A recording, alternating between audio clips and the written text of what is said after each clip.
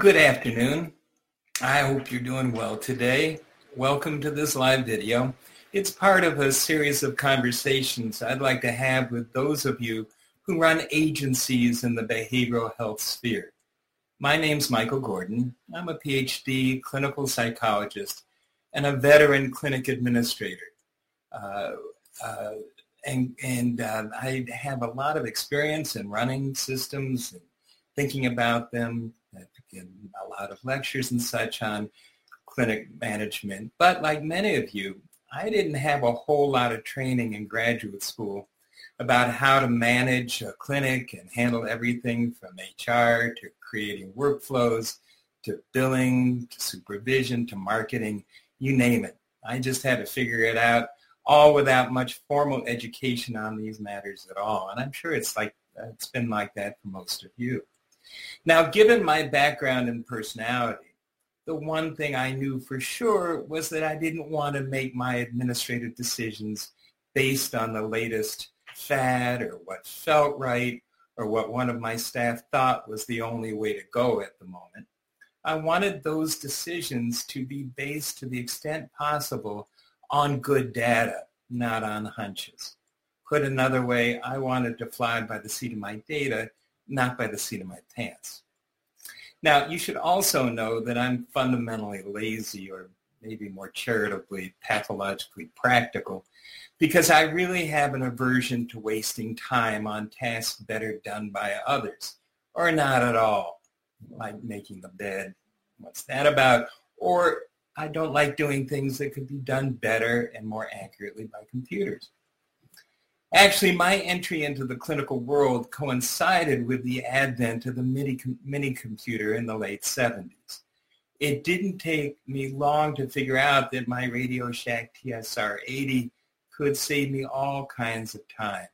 For example, I had no patience for tallying up all the scores and ratios that were involved in using the Rorschach inkblot test. And so I wrote a program that did that all for me. Of course, it did so a whole lot more accurately and reliably than I ever could. So I've been into analytics and workflows and data-driven management before all those things were cool. Actually, it's been fun to see how much those concepts have taken hold all these years later. Now, today's topic is a good example of how data gathering can be effective. Perhaps in a way that might not be terribly obvious to you. So I'll talk for a bit and see if we can get a conversation going. I see some of you are already on. So just type any questions or comments you might have, and I'll respond to them after I talk for a bit. And for those of you writing those comments who are my colleagues and friends, you might want to remember that whatever you type will be seen by the rest of the folks watching this. Facebook must have some policy about not harassing presenters too much. Now, if you manage a behavioral health agency, your top goal is to assemble and retain a competent and productive crew of clinicians. Without solid and loyal providers, nothing works well or for long. Forget quality care, forget generating sufficient revenue, forget building a presence in your community. All of that comes down to the quality of the providers you hire, who you can attract and keep. And my grandmother ran a dry cleaning store in Amherst, Massachusetts, and she always said, Michael, remember, it all comes down to getting good help and holding on to them. If you own a business, you work for the help. But we all know how hard it is to find good people and keep them for the long haul. The supply of clinicians is low, the demands for their services is high, and the job is hard and often frustrating. If you take someone for granted, one of your staff, even briefly, they can be out the door before you know it, leaving you with a caseload to cover and another search to conduct. The turnover rate in the mental health world is a major problem for agencies, almost all agencies. Most are understaffed to begin with, so that there's not a whole lot of cushioning if someone departs. Turnover is especially problematic in our field because we serve a patient population that expects and usually requires a provider who knows them and is committed to their care over time. If your cardiologist leaves, well, it's not really a big deal. For someone to take over the case, read over the last few notes, and manage your care. It's not that way, of course, for behavioral health treatments. So much more of the treatment is about relationship, and most importantly, the trust between the provider and patient that has, in many cases, built up slowly, maybe painfully over many years. Now, much has been written about how to retain staff in behavioral health agencies. The suggestions experts make are many and varied. Some are pretty obvious. Staff tend to stay at jobs where the pay is good and the benefits are ample, especially when it comes to vacation times and policies about taking mental health days. Of course, many of us supervisors and managers don't have a great deal of control over salaries and personnel policies and benefits.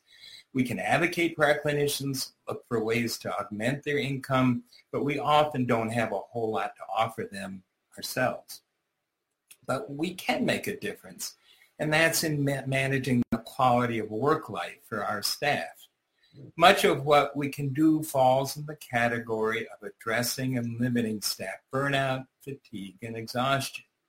Clinicians who feel overwhelmed by their caseloads are clinicians who are likely to be less effective in treating their clients.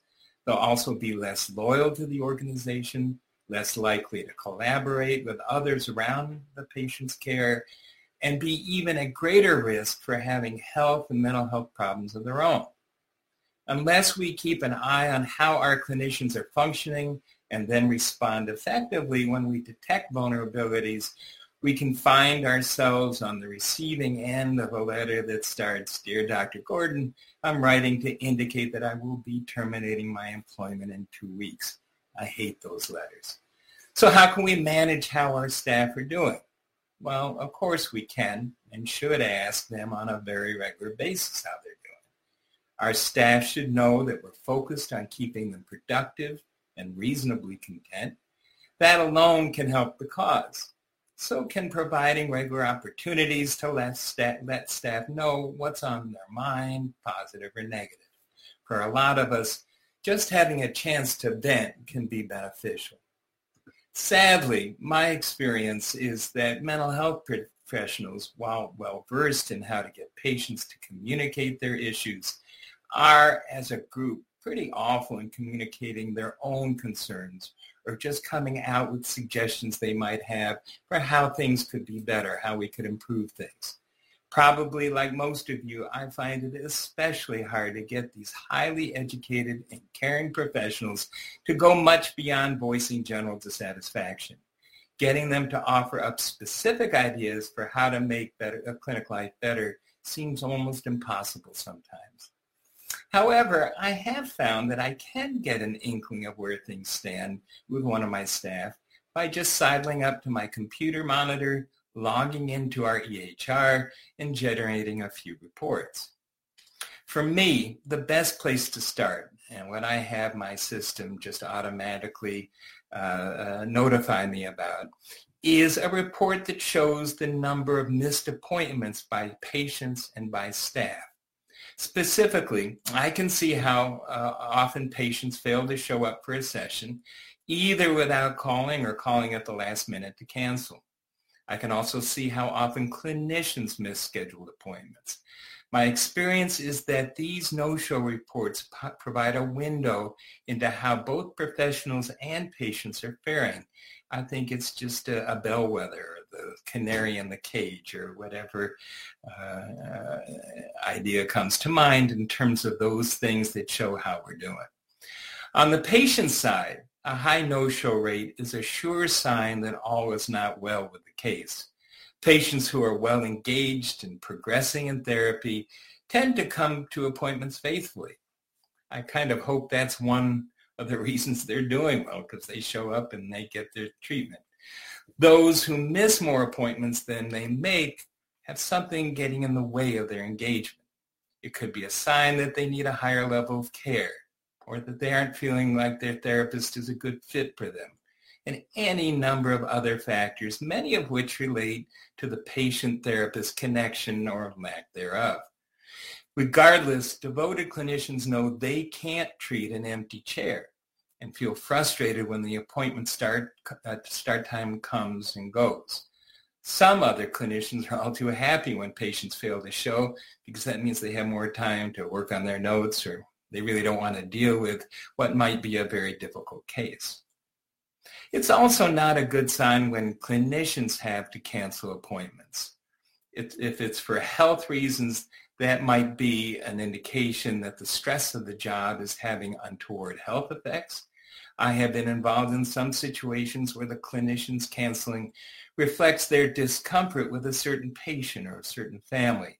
So to me, these no-show reports are just supervisory gold.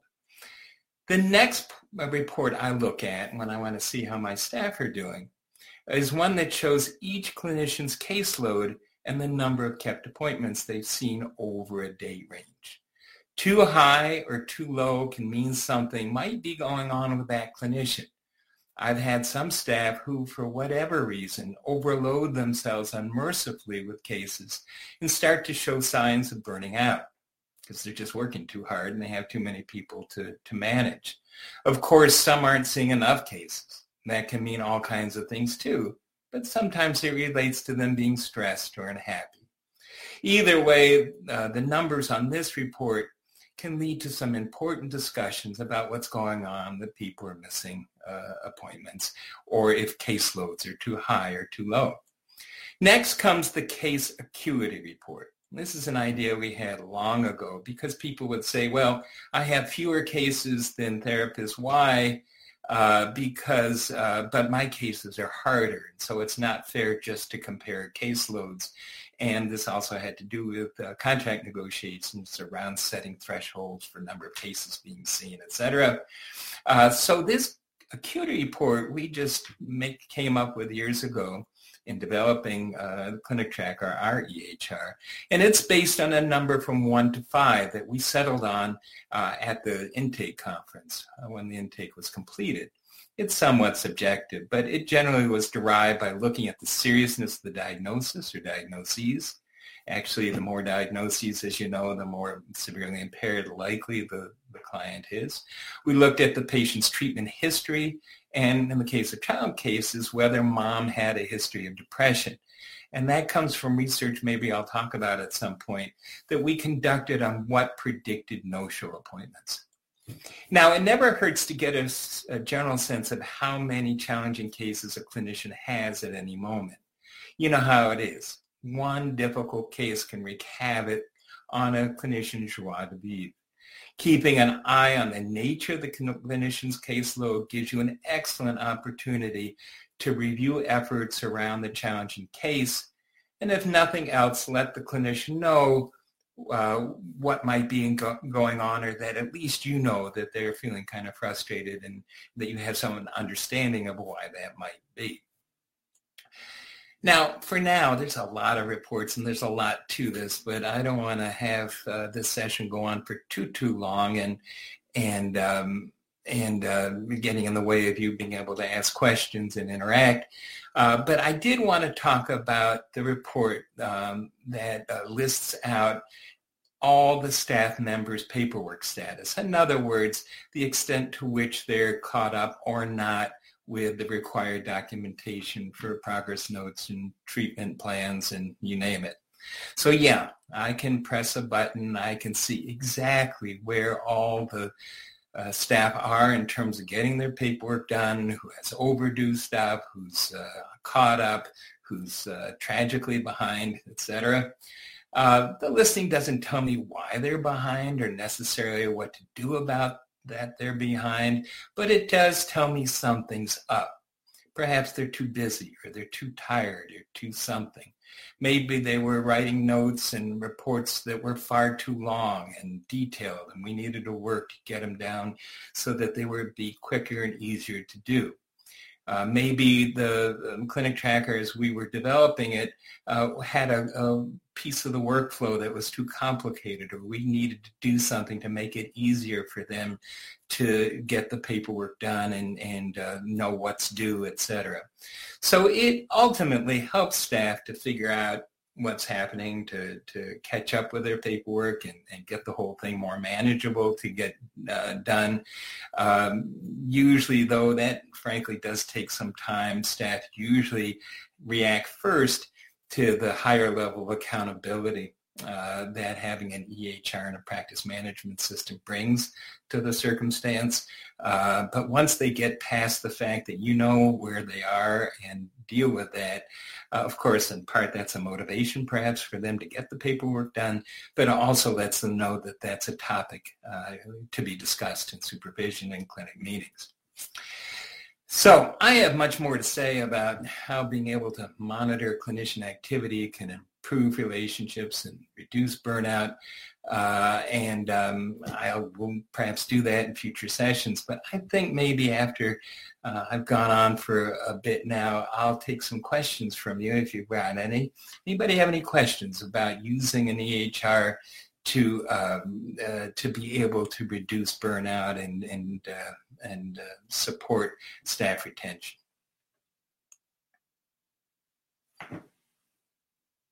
Well, I do have one here. I have one that asks why I got involved in building an EHR to begin with, and how that EHR, which most of you must realize, given that this is on the Clinic Tracker page, how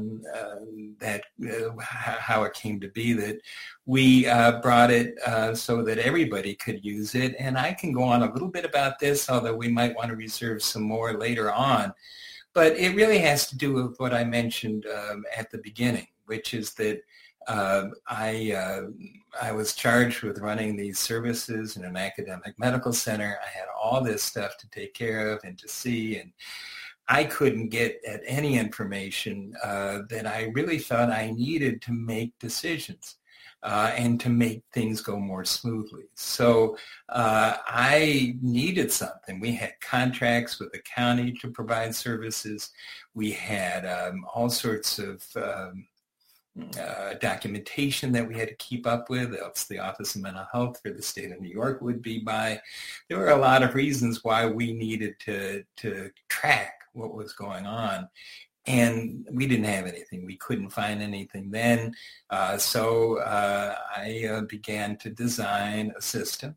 And with some help, obviously, on the computer side of things, developed Clinic Tracker. And then it became pretty clear that when I was talking to my colleagues who also ran services, that nobody else had something like this that was so much geared towards allowing me to manage my clinic in an efficient way and my staff to do their work in an efficient way. So that's how that came to be.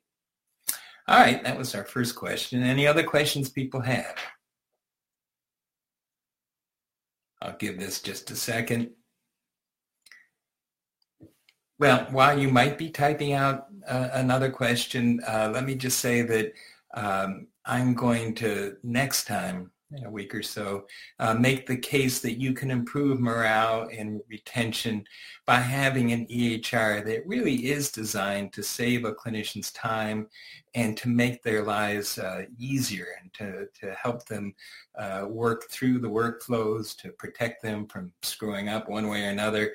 I really have always had the notion that the real benefit of a good EHR and practice management system was that it kept us all from messing up more than we actually needed to, that it told us what was due, what we needed, how many sessions were left in the authorizations, all those things that are very easy to overlook when you're a busy clinician.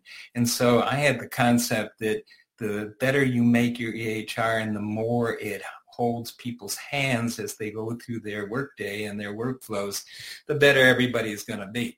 And so I'm going to talk about that next time, the kinds of things an EHR can have that take the EHR from being what it oftentimes is just this object of upset and something people can detest, to something that actually they see as a benefit to them, something that actually helps them. So I don't see any more questions.